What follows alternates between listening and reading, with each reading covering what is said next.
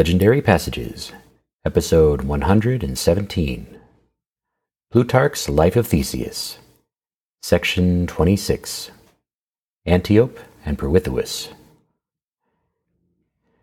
Previously, Theseus was crowned king of Athens after returning from the labyrinth without Ariadne. In this passage, he loved and lost the Amazon princess known as Antiope, and befriended Pirithous, whom he would follow into the depths of Hades itself. Antiope and Pirithous, a legendary passage from Bernadette Perrin, translating Lucius Mestrius Plutarchus, Life of Theseus, sections 26 to 30. He also made a voyage into the Euxine Sea, as Philochorus and sundry others say, on a campaign with Heracles against the Amazons, and received Antiope as a reward of his valor. But the majority of writers, including Pherecydes, Hellanicus, and Herodotus, say that Theseus made this voyage on his own account, after the time of Heracles, and took the Amazon captive. And this is the more probable story. For it is not recorded that anyone else among those who shared his expedition took an Amazon captive. And Bion says that even this Amazon he took and carried off by means of a stratagem. The Amazons, he says, were naturally friendly to men, and did not fly from Theseus when he touched upon their coasts, but actually sent him presents. And he invited the one who brought them to come on board his ship. She came on board, and he put out to sea. And a certain Menocrates, who published a history of the Bithynian city of Nicaea, says that Theseus, with Antiope on board a ship, spent some time in those parts, and that there chanced to be with him on this expedition 3 young men of Athens who were brothers, Euneos, Thaos, and Salois. This last, he says, fell in love with Antiope unbeknown to the rest, and revealed his secret to one of his intimate friends. That friend made overtures to Antiope, who positively repulsed the attempt upon her, but treated the matter with discretion and gentleness, and made no denunciation to Theseus. Then Salois, in despair, threw himself into a river and drowned himself.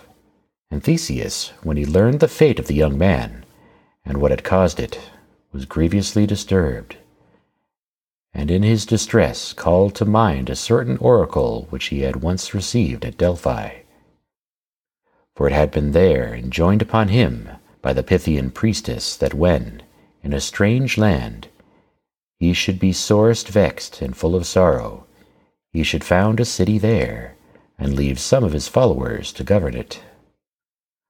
For this cause he founded a city there, and called it, from the Pythian god, Pythopolis, and the adjacent river, Salois, in honor of the young man.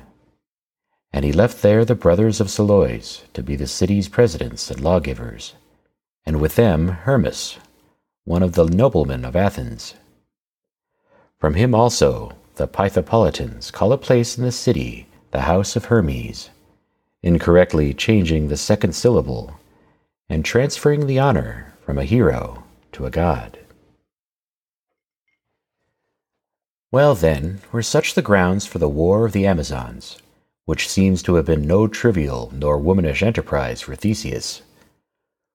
For they would not have pitched their camp within the city, nor fought hand-to-hand battles in the neighborhood of the Pnyx and the Museum, had they not mastered the surrounding country and approached the city with impunity.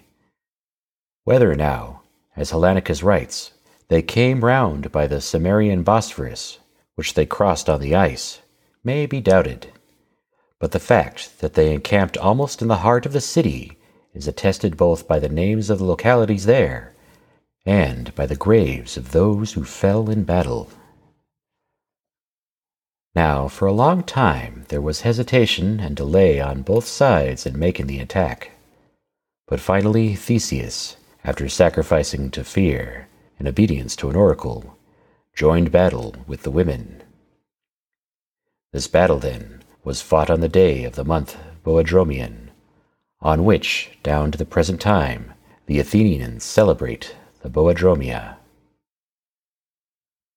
Clidamus, who wishes to be minute, writes that the left wing of the Amazons extended to what is now called the Amazonium, and that with their right they touched the Pnyx at Crissa.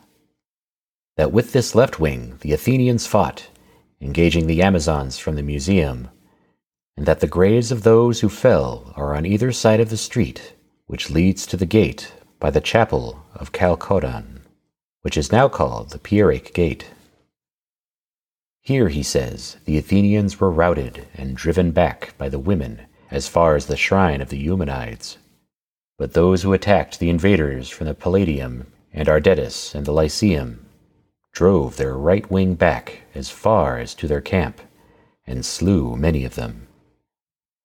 And after 3 months, he says, a treaty of peace was made through the agency of Hippolyta, for Hippolyta is the name which Clidamus gives to the Amazon whom Theseus married, not Antiope.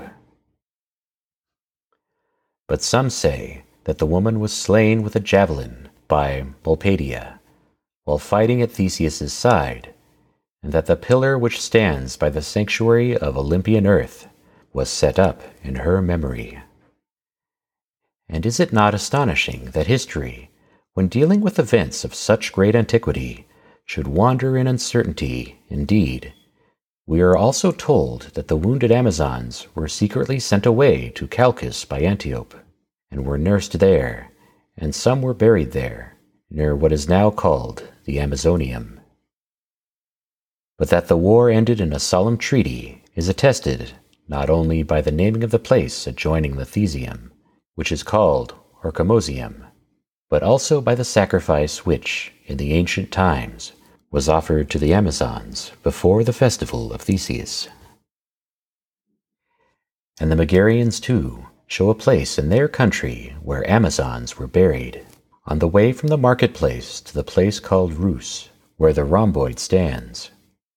And it is said, likewise, that others of them died near Chaeronea, and were buried on the banks of the little stream which, in ancient times, as it seems, was called Thermodon, but nowadays Haemon, concerning which names I have written in my Life of Demosthenes. It appears also that not even Thessaly was traversed by the Amazons without opposition, for Amazonian graves are to this day shown in the vicinity of Scotusa and Cynocephalae. So much, then, is worthy of mention regarding the Amazons. For the insurrection of the Amazons, written by the author of the Thesiad, telling how, when Theseus married Phaedra, Antiope and the Amazons who fought to avenge her attacked him, and were slain by Heracles, has every appearance of fable and invention. Theseus did, indeed, marry Phaedra, but this was after the death of Antiope, and he had a son by Antiope, Hippolytus, or, as Pindar says, Demophoon. As for the calamities which befell Phaedra and the son of Theseus by Antiope, since there is no conflict here between historians and tragic poets, we must suppose that they happened as represented by the poets uniformly. There are, however, other stories also about marriages of Theseus, which were neither honorable in their beginnings, nor fortunate in their endings, but these have not been dramatized. For instance, he is said to have carried off Anaxo, a maiden of Troezen, and after slaying Sinis and Cercyon, to have ravished their daughters. Also to have married Periboea, the mother of Aias, and Pharaboea afterwards, and Iope, the daughter of Iphicles, and because of his passion for Aglae, daughter of Panopeus, as I have already said, he is accused of the desertion of Ariadne, which was not honorable nor even decent.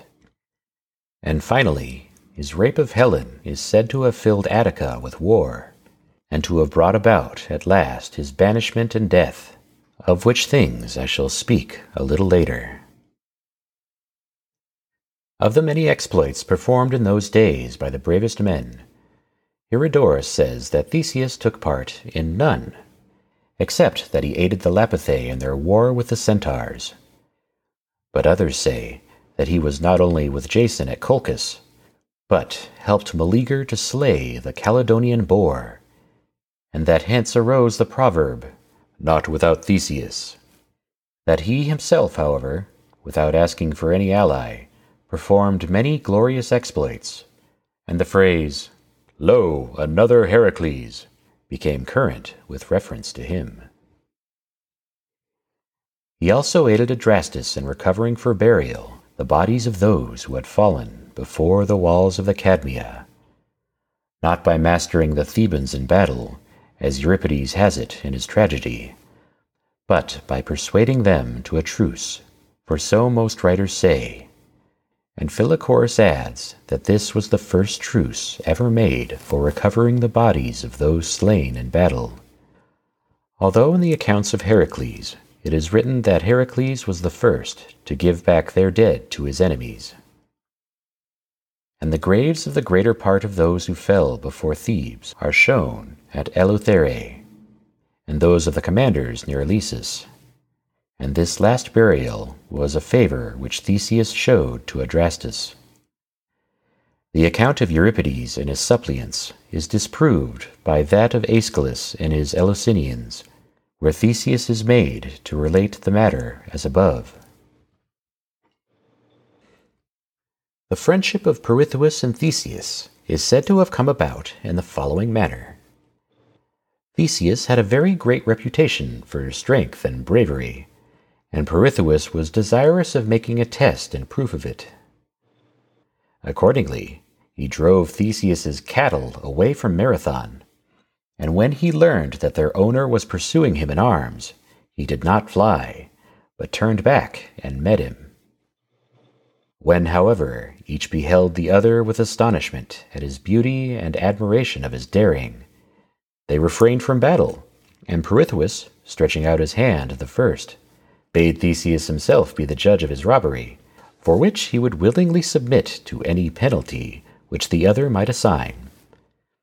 Then Theseus not only remitted his penalty, but invited him to be a friend and brother in arms. Thereupon they ratified their friendship with oaths.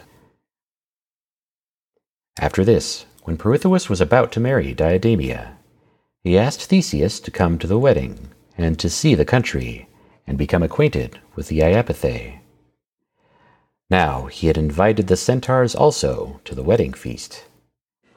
And when these were flown with insolence and wine, and laid hands upon the women, the Lapithae took vengeance upon them. Some of them they slew upon the spot, the rest they afterwards overcame in war, and expelled from the country, Theseus fighting with them at the banquet and in the war. Hierodorus, however, says that this was not how it happened, but that the war was already in progress when Theseus came to the aid of the Lapithae, and that on his way thither he had his first sight of Heracles, having made it his business to seek him out at Trachis, where the hero was already resting from his wandering and labors. And he says the interview passed with mutual expressions of honor, friendliness, and generous praise. Notwithstanding, one might better side with those historians who say that the heroes had frequent interviews with one another, and that it was at the instigation of Theseus that Heracles was initiated into the mysteries at Eleusis, and purified before his initiation, when he requested it on account of sundry rash acts. This passage continues with Helen and Persephone, but our next episode has tales of Centaurs and Hippolytus.